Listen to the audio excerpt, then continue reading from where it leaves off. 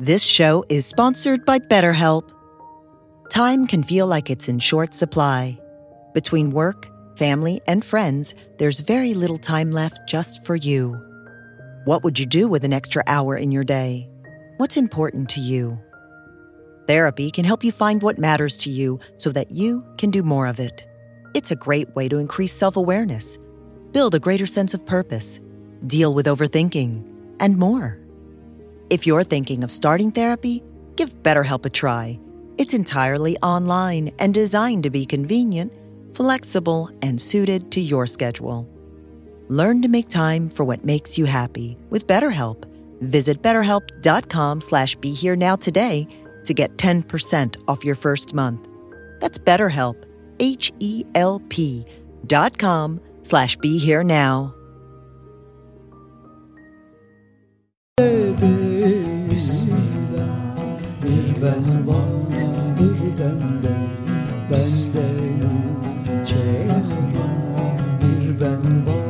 Welcome to the Sufi Heart Podcast with Omid Safi, featuring teachings and stories from the wisdom of the Islamic tradition. Omid invites you to a meditation on the transformative power of love and recalling the necessity of healing our own hearts through healing the world. If you'd like to support Omid's podcast, please visit BeHereNowNetwork.com/Omid. Hello, I'd like to welcome you back to the Radical Love podcast. And on this week's show, we're going to do something a little different.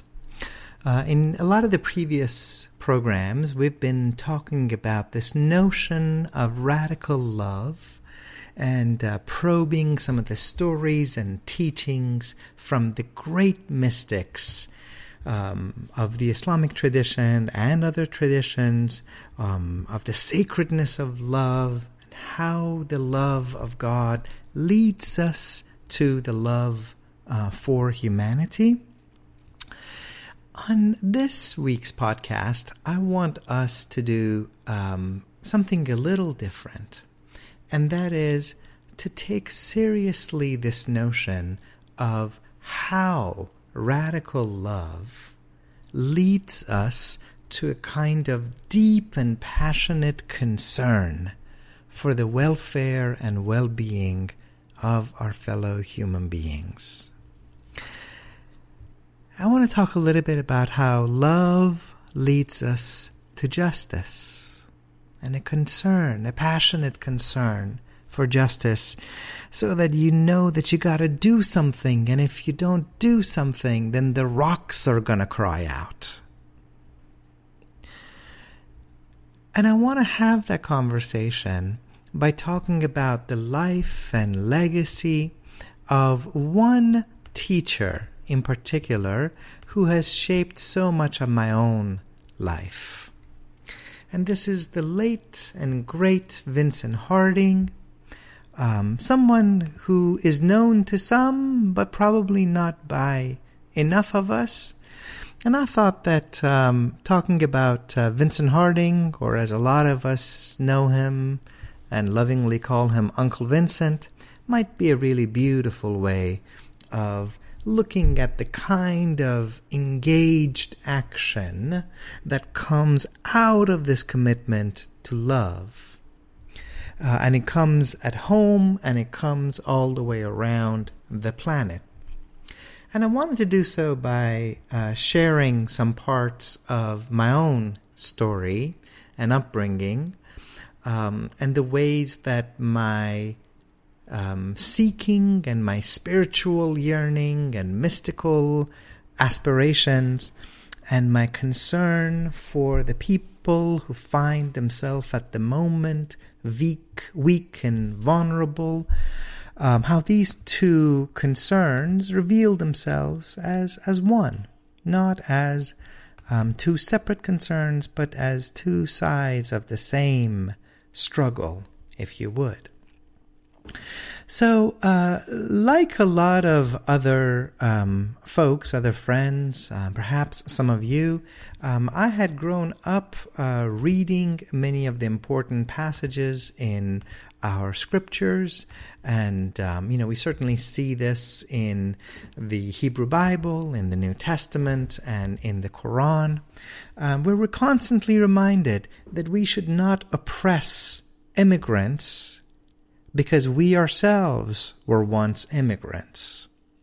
We shouldn't be cruel to refugees, for we ourselves were once refugees. The book of Exodus in the Bible has this. We're told in Leviticus that we have to love the immigrant. Not put up with the immigrant, not tolerate the immigrant. Love is the divine commandment, right? But the stranger that dwells with you shall be unto you as the one born among you, and you shall love him as yourself, for you were strangers in the land of Egypt. I am the Lord your God, Leviticus 19 tells us. Deuteronomy goes further in a way that should really send shivers down our moral spine. It should be awakening the core of our being. It says, "Cursed be anyone who deprives the refugee, the alien, the immigrant, the orphan, the widow of justice." And all the people shall say, Amen. That's in Deuteronomy 27. In the book of Hebrews in the New Testament, we says, "Be not forgetful to entertain the refugees, for thereby some have entertained angels unawares." And I think for a lot of us who look to our social imagination, our moral action in this world, this isn't separate from our spiritual yearnings and ambitions. I think if we've read the very first public sermon of Jesus, we know that in the Gospel of St. Luke, in the 4th chapter, we're told that when he came to Nazareth, he went to the synagogue on the Sabbath, and he stood up, and he was given the scroll of Isaiah. And Jesus said, "The Spirit of the Lord is upon me, because he has anointed me to give good news to the poor." To the poor, Jesus declares his message above all to the poor. "And he has sent me to proclaim release to the captives." My God, what does that have to do with us today when we've got 2.5, 3 million people in the prison industrial complex? To heal the blind and to let the oppressed go free, right? So from the very beginning, right, the message of Jesus, the message of the Hebrew Bible, the message of Muhammad in the Quran, where we're told to worship none but Allah, to treat with kindness the parents, the orphans, the poor, and the needy. That these are some of the constant parts of our teaching. And I want to bring us closer to our own day and age. As a young man, I used to have 2 bookshelves in my room. One of them was the extraordinary love teachings of many of the mystics. There were Buddhist texts and Hindu texts and Jewish texts and Christian texts. And there was a lot of Sufi texts, mystical texts from the Islamic tradition with so much beauty and wisdom. And my other bookshelf, well, that was anti-colonial discourse. And there was Marx, and there was Foucault, and there was Edward Said. And there was Du Bois and Cornel West and so many other great masters. There was Malcolm, and there was Martin Luther King. There was Ella Baker. And I kept trying to figure out how these 2 were going to combine into one. how it would be that we would see our mystical yearnings and our political desire, our social and moral desire for justice in this world, that the poor would be taken care of, that the hungry would be fed, that the naked would be clothed, that the homeless would be given a roof over their head, that the bombed would be free from the tyranny of war, that dignity would be restored to all, that we would see these as part of our moral and spiritual struggle to become one as a human community. So as I engaged in a lot of this work, I looked to luminaries, and it's one thing to look to Rumi and to look to Muhammad and to look to Christ and to Amos and the Buddha, but I also wanted to have people closer to my own age. People whom I could see on TV, people whom I could listen to on radio and figure out, what does it mean to live this kind of love today, here and now? And of course, like so many people, I turned to Martin Luther King as this great devotee of love, as this great beacon of radical love. And like a lot of other people, I started out with his I Have a Dream speech, and that moved me and it inspired me. I, too, dreamt of a world where our children would be judged not by the color of their skin, but the content of their character. Oh, but the one that moved me, the one that inspired me, the one that shook me because it spoke to me so clearly was when I read Martin's speech on the Vietnam War. This was the controversial speech that Martin gave on April 4th, 1967, in Riverside Church in New York City, where after he had already won the Nobel Peace Prize, after he had already worked in passing civil rights legislation, after he had been invited to the LBJ White House, after he was proclaimed as the Moses of his people, a reluctant Dr. King came to connect together the oppression and the injustice imposed on African Americans here in America with the injustice of war in Vietnam imposed on the Vietnamese. On April 4th of 1967, Martin stood on the altar of Riverside Church and spoke these words. He said, "I have come to this magnificent house of worship tonight because my conscience leaves me no other choice. I found myself in full accord when I read the opening lines. A time comes when silence is betrayal. That time has come for us in relation to Vietnam." Martin goes on to say, "Even when pressed by the demands of inner truth, men do not easily assume the task of opposing their government's policy, especially in times of war. Some of us who've begun to break the silence of the night have found that the calling to speak is often a vocation of agony, but we must speak.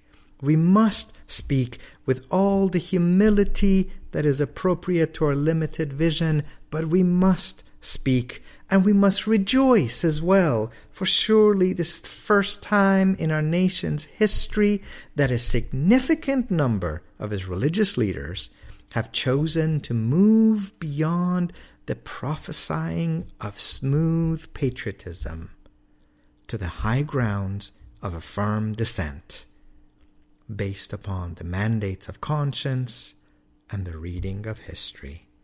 Perhaps a new spirit is rising among us. King's prophetic and political words were not met with approval. The New York Times issued an op-ed talking about the king's error.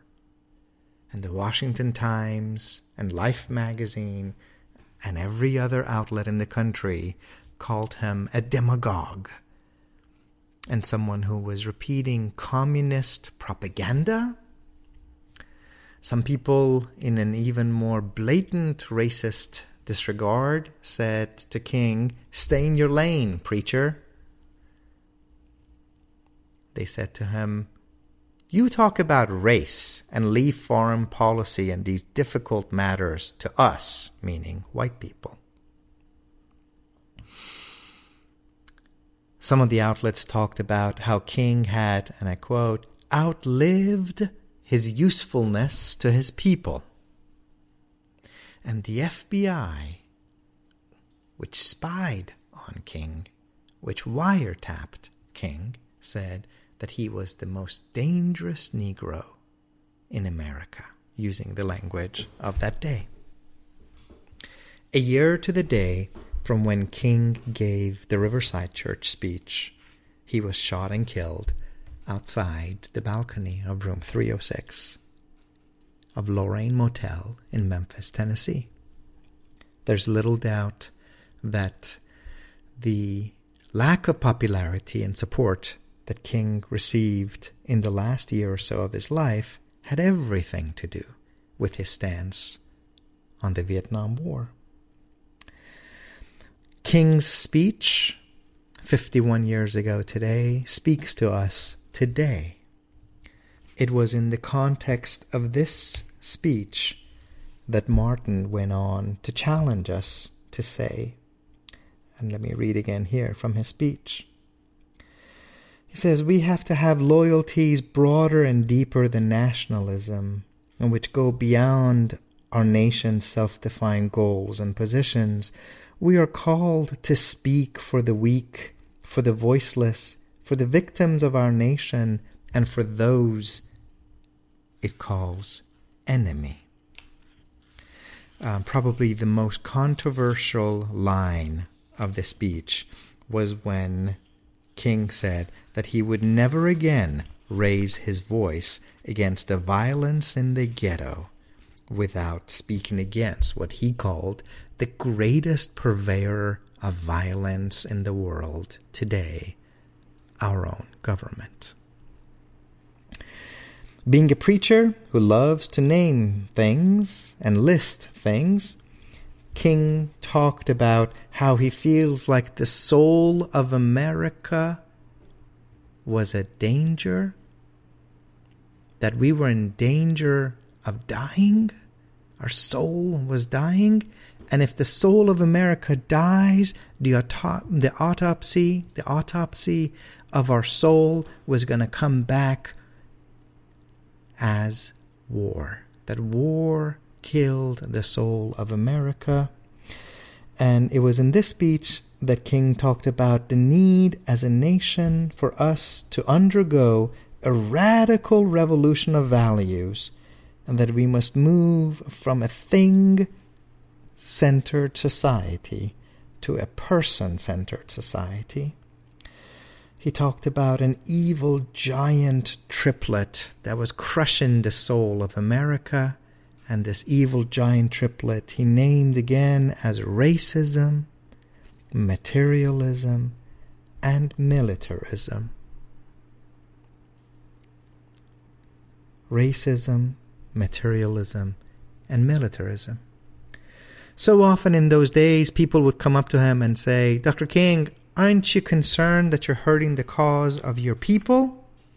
In fact, the NAACP itself issued a decision saying, we should be a civil rights organization. We don't need to have our most prominent leader issuing opinions on foreign policy. And King only had one response. He said, "I'm greatly saddened because it shows you that you've never really known me. And in fact, I'm not sure that you've really known the world in which you live." And then he went on to say the part that for us is of utmost importance, because it brings love to bear for justice. He said, "I'm not sure that you've ever really known Jesus.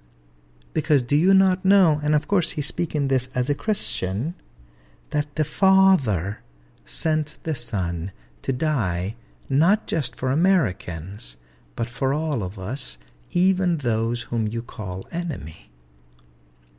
That the Father, God, in that Christian context, sent Christ also for the people that you have dismissed as the enemy. That to call yourself a person of faith means that you have to be equally concerned about the welfare, the well-being, and the dignity of fellow human beings who are on the other side of a political conflict." Now, reading this speech and later on listening to it, it moved me, it inspired me, it led me to shape and reshape my moral and my political imagination. Over the years, I went on to teach this speech to thousands of my students. And here's a reminder of how life is a journey in learning, and this is bringing us to Vincent Harding, Uncle Vincent. I always thought that this was Dr. King's speech. I thought King went up on the altar of Riverside Church and he spoke these words. And this was King's speech, and it got him killed eventually. And I won't hide my own ignorance. I think I was searching something, looking up a quote or a picture or something on Wikipedia. Not exactly the most rigorous and scholarly of all sources, where it said, oh, the Riverside Church speech was written by not Martin Luther King, but rather by his close friend and associate, Vincent Harding. And I was like, well, who is this Vincent Harding? I've never heard of a Vincent Harding. So I clicked on that link, and usually when you click on the link of someone, it says they were born in such and such a day, and they died in such and such a day. And since we're talking about the era of Martin Luther King and Malcolm X and people who died, or rather more properly were killed in the 60s, I expected Vincent Harding to have joined them sometime in the 1960s. It gave his birthday, but there was no death date. And I stared at this page with some confusion. There's no death date. There's no death date. He lives. The person who wrote the Riverside Church was still alive. So I started searching him. Who is this person? Where does he live? Well, it turned out that he lived in Denver, that he was retired, but working at a Christian seminary, still leading a project called Veterans of Hope by doing oral history collection of the surviving members of the civil rights movement.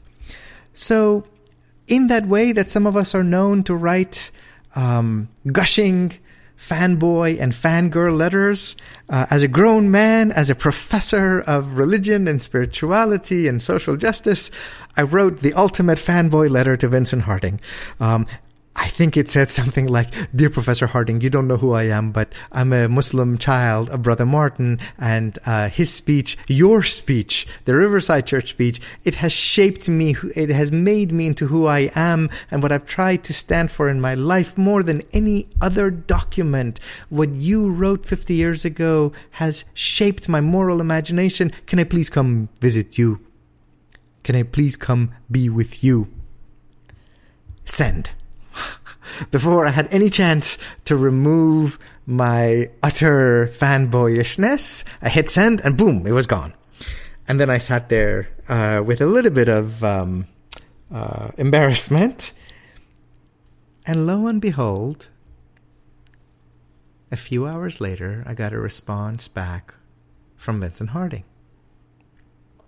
And he said, "Can we talk?" And he gave me his phone number. And I called him. And I said, "Hello, Professor Vincent Harding, Uncle Vincent?" And he laughed. And he addressed me in that way that for all the years that I would know him, he would always call me. And he said, and this has left such an imprint on me and on my imagination. He said, "My dear nephew, son, brother, and fellow struggler in the cause of love and justice." Uncle Vincent spoke in a very measured tone. He meant every word that he said, and it would take him a while to get out his words. Every time I was with him, it reminded me that I, and maybe you, maybe so many of us, live in a world where we are rewarded for being, quote-unquote, quote, quick-witted. It's this ability to think fast and speak even faster, and for some of us, tweet even fastest, which is taken as a sign of intelligence. And Uncle Vincent reminded me that there's something else that's also a possibility. It's where your words come out of a lived experience, where there's a truth to what you say and a lifetime of insight that you distill into these carefully chosen words. My dear nephew, son, brother, and fellow struggler in the cause of love and justice. The rest of the conversation was equally memorable. I asked him that could I come visit him. I told him that I come from a tradition that says that real wisdom is always transmitted face to face, eye to eye, heart to heart, and I would love to come and sit at his feet. And he said, "Please come." And I looked for the next flight to Denver, 4-hour flight from where I lived in North Carolina to where he was in Denver. And I had a chance to go to his office. Piles of papers, recordings, books, manuscripts. He was a gentleman, a giant man. And he moved with the dignity of a noble person. That first conversation, he did a lot of listening. And even though I wasn't a young man, compared to him, I was about half his age, it was an unlikely friendship. I was perhaps 40, maybe a little bit less. He was close to 80. He came from a Christian background. I am a Muslim. He is black. I'm brown. But both of us have this shared commitment to this shared tradition of love and justice. We recognized one another. And there was tenderness, and there was love, and there was respect. And in that first session, I did a lot of talking, and he did a lot of listening. And this was still in the age of Obama, which in retrospect, those seem like wonderful days that we all miss, certainly compared to where we are as a human community. But I didn't want to make the mistake of thinking that the whole world is different because of the one person in a position of supreme power. I still cared about Guantanamo. We talked about that. We talked about drones, our country's usage of drones in multiple countries, and the death of thousands of innocent lives in those countries troubled my soul so much. Our lingering wars in Iraq and Afghanistan, the number of casualties there, the suffering of our own soldiers, the loss of billions of dollars, trillions of dollars that could have gone, should have gone to bolstering the infrastructure of our schools and our hospitals and the care for our babies and our elderly.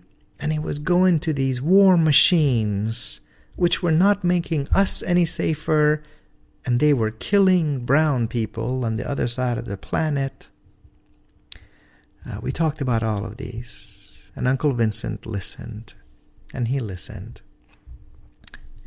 And then he said, and I've remembered this, he said,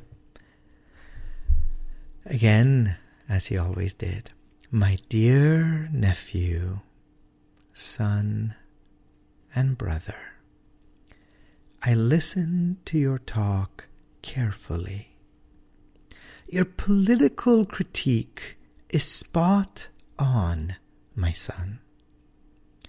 But make sure you always link your critique to a message of redemption and transformation for all." He put his hand on my hand and said, "Critique injustice. Critique injustice. But always end on the side of hope and love. Hope for a better tomorrow for all of us.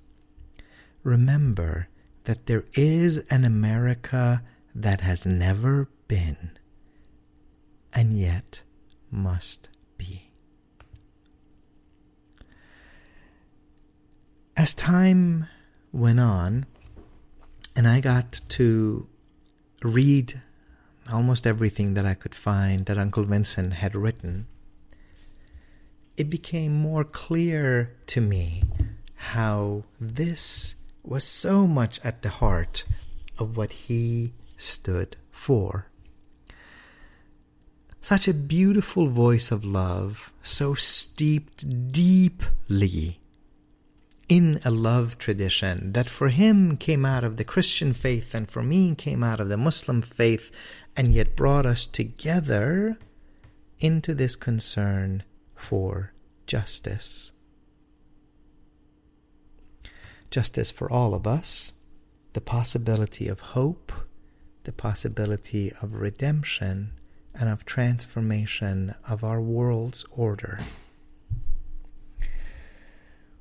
As I got to read more of what he had written, I got to learn a lot more about how consistent he was in this message of redemption, which included the redemption of us in this country and folks around the planet. I learned that the America that Harding spoke of was not the America of the Founding Fathers, or not some bygone era that has to be resurrected. Right? This is not about making America great again.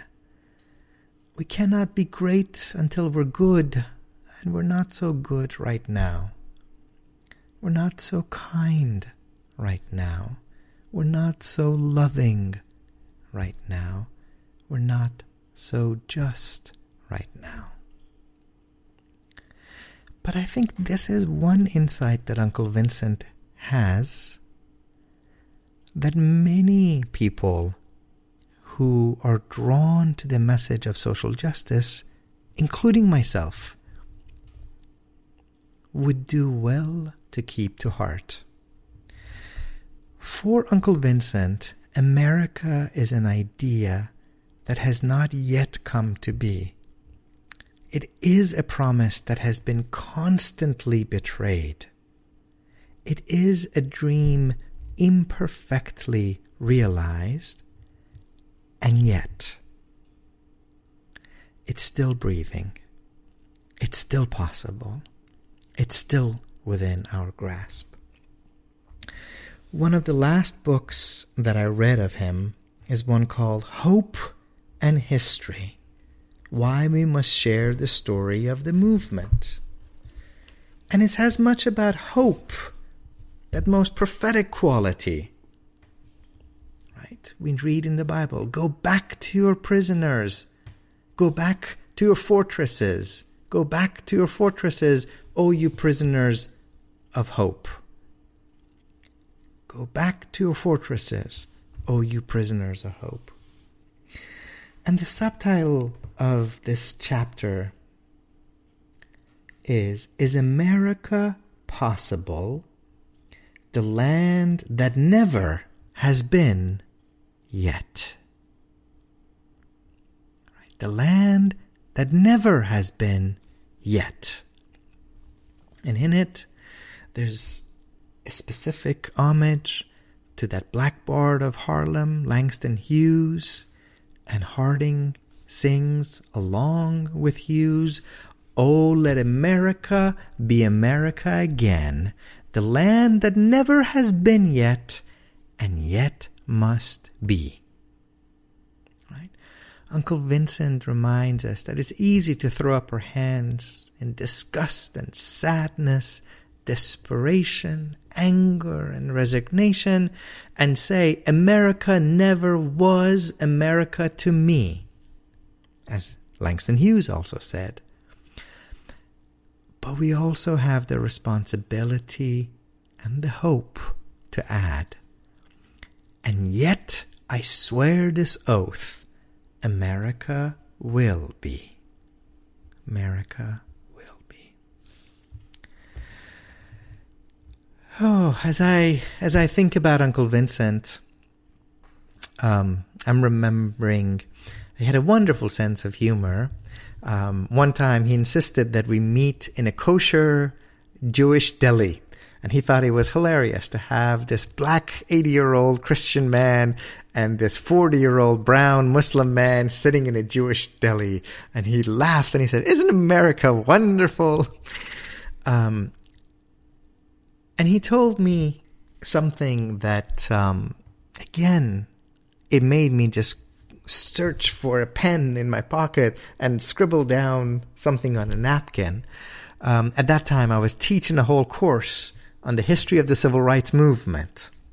And we studied Martin, and we studied Ella Baker, and we studied Stokely Carmichael, and the Black Panthers, and Malcolm X. I thought I knew a little something about the civil rights movement, mind you. And Uncle Vincent said, "You know, Martin and I never talked about the civil rights movement." And I was like, "You what?" He said, "Martin and I never called it the civil rights movement." And I was like, "You didn't? But I teach a course called The History of the Civil Rights Movement."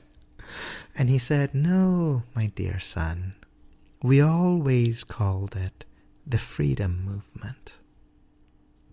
He said, to be more precise, the black-led freedom movement. He said, that's why when I went to Africa and I saw black people rising up against colonialism, yearning to be free, I saw their struggle and our struggle as one struggle. He said, when I go to Palestine And I see Palestinians who are rising up to be free. And they want the same rights as Israelis have. I recognize that they are participating in the same freedom movement that we were struggling for in the 60s. And this was again the point that has stayed with me. He said, there was no matter of internationalizing our struggle.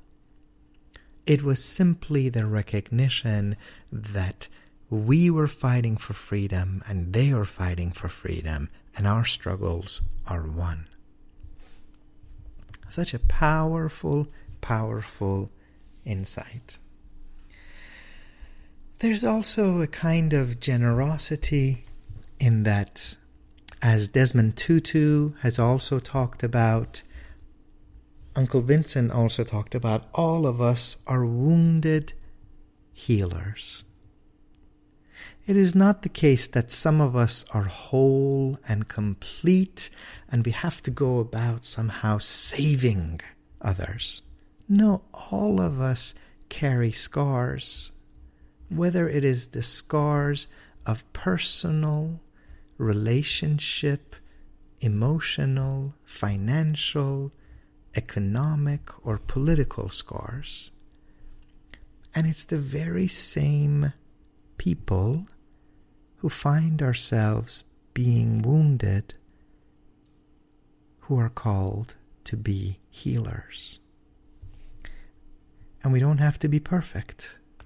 Uncle Vincent at some point in his book addresses, the language is gendered. Later on he would expand the brotherhood language to brotherhood and sisterhood. But at this early point he said, my flawed and wounded brother hero. My flawed and wounded brother hero. Oh, I thought he was writing that for me, as I saw the wounds in my own heart, and then as I become more aware of some of my own shortcomings, my own flaws. But we are still involved in this task of being healers. He asks, are we in a place without healers? No. Are we in a place without healers? No. This task of love, of radical love, calls us to be healers of one another. And he refuses to give up hope. This work of love is grounded in a kind of hope. He says the work of humankind has just begun. Right? We're still learning. We're still learning how to have a multiracial, multi-ethnic, multi-religious democracy. And God knows in this country, in Europe, in Asia, in so many places around the world, we as God's children, we as human beings, are still learning how to live together, how to hold one another, how to say to each other that I don't just tolerate you, I honor you in the fullness of who you are, as you are. And I want you to have the same rights and responsibilities as I do, because we are stronger together. Uncle Vincent ends some of his books by reminding us, and here he's addressing our own country folk. America is possible. America is necessary. America is coming. Right? This is far from a kind of America first, thumping your chest mentality. He's imagining a new America, an America that has yet to be, but must come. An America grounded in love, in justice, and in humility. He was the one who always reminded me to go back to our foundational documents. We the people, in order to form a more perfect union, establish justice. And he would always pause and say, how grateful am I that this document does not speak of a perfect union. He said, because we have not been perfect. We have never been perfect. We are not perfect. We will not be perfect. But we're striving to become a little more perfect than we were before. And if we want to have a more perfect union, we begin by establishing justice. The very last talk that Uncle Vincent gave was on April 4th of 2014. Of course, April 4th was a powerful day for Uncle Vincent. It's a powerful day for me. April 4th was when Dr. King stood in Riverside Church and delivered the speech that essentially Vincent Harding had written word for word.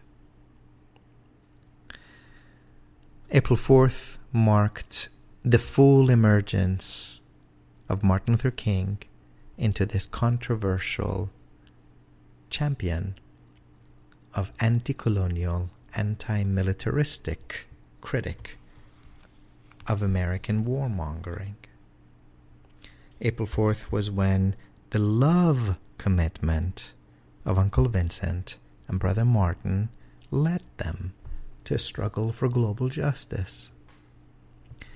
And April 4th, a year later, 1968, is when Dr. King was shot and killed and taken from us. April 4th is the day that shaped my own mystical, moral, and political imagination. So it was on April 4th of 2014 that Uncle Vincent and I shared a stage in Denver for the last public talk that he ever gave. And it was a talk about Vietnam now. In it, we specifically connected together the legacy of the Riverside Church speech then, in 1967, to the so-called War on Terror and America's war against Muslim-majority nations in our age. And we began where our podcast is now. I started out by pointing out to the people in attendance that all that we mean by justice is love when it comes into the public square. That all that we mean by justice is a recognition that we love our babies and we recognize that other people on the other side of the planet love their babies just as much. And that we should never do to other people's babies what we wouldn't want to have done to our own. That if we want food in their belly, a roof over their head, and dignity in their bones, that other people want the same thing for their babies.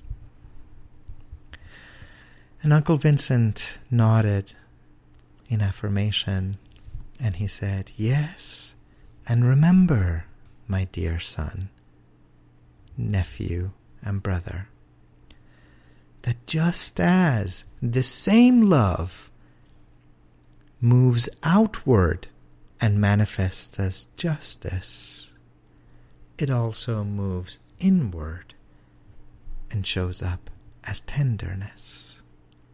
It's the same love that shows up as justice that also leads us to tenderness. That if we claim to live in this radical love, to pursue this kind of justice, then we also have to be embodiments of tenderness. That if we claim to be radically just, radically loving, then we also have to be tender towards those in our vicinity. There's no such thing as bulldozing and abusing the people around us just because we think we stand for some kind of radical love, radical justice. I'm going to end our conversation today with one of the reminders from Uncle Vincent. He wrote a book about Brother Martin Luther King, called Martin Luther King, The Inconvenient Hero. And the very last quote in that book is from June Jordan. And this statement became famous perhaps during the inauguration of President Obama. Uncle Vincent was aware of the fact that there's a temptation when we're looking at someone like Dr. King, or even like Vincent Harding, to put them on a pedestal, to say these are the ones who are going to come and guide us and shape us. And Vincent always wanted us to return the focus to our own standing. He said, we can't sit back and celebrate Martin Luther King and ask, when will there be another like him? No, my dear young friends. We must join our voices with that blessed poet, June Jordan, and demonstrate that we are the ones we've been waiting for. We are the ones we have been waiting for. So as I bid you farewell, my friends, on this podcast about how radical love shows up outwardly as justice and inwardly as tenderness, I leave you with the seed. You are, we are, the ones we have been waiting for. Let all of us wounded healers go forth and bring some healing to ourselves, our families, our communities, this nation, and the whole planet. Blessings be with you. Süleyman kuş değilim, bir değilim. Süleyman kuş değilim, bilir dediler. Süleyman var Süleyman. This show is sponsored by BetterHelp. Time can feel like it's in short supply. Between work, family, and friends, there's very little time left just for you. What would you do with an extra hour in your day? What's important to you? Therapy can help you find what matters to you so that you can do more of it. It's a great way to increase self-awareness, build a greater sense of purpose, deal with overthinking, and more. If you're thinking of starting therapy, give BetterHelp a try. It's entirely online and designed to be convenient, flexible, and suited to your schedule. Learn to make time for what makes you happy with BetterHelp. Visit BetterHelp.com/BeHereNow today to get 10% off your first month. That's BetterHelp, HELP.com/BeHereNow.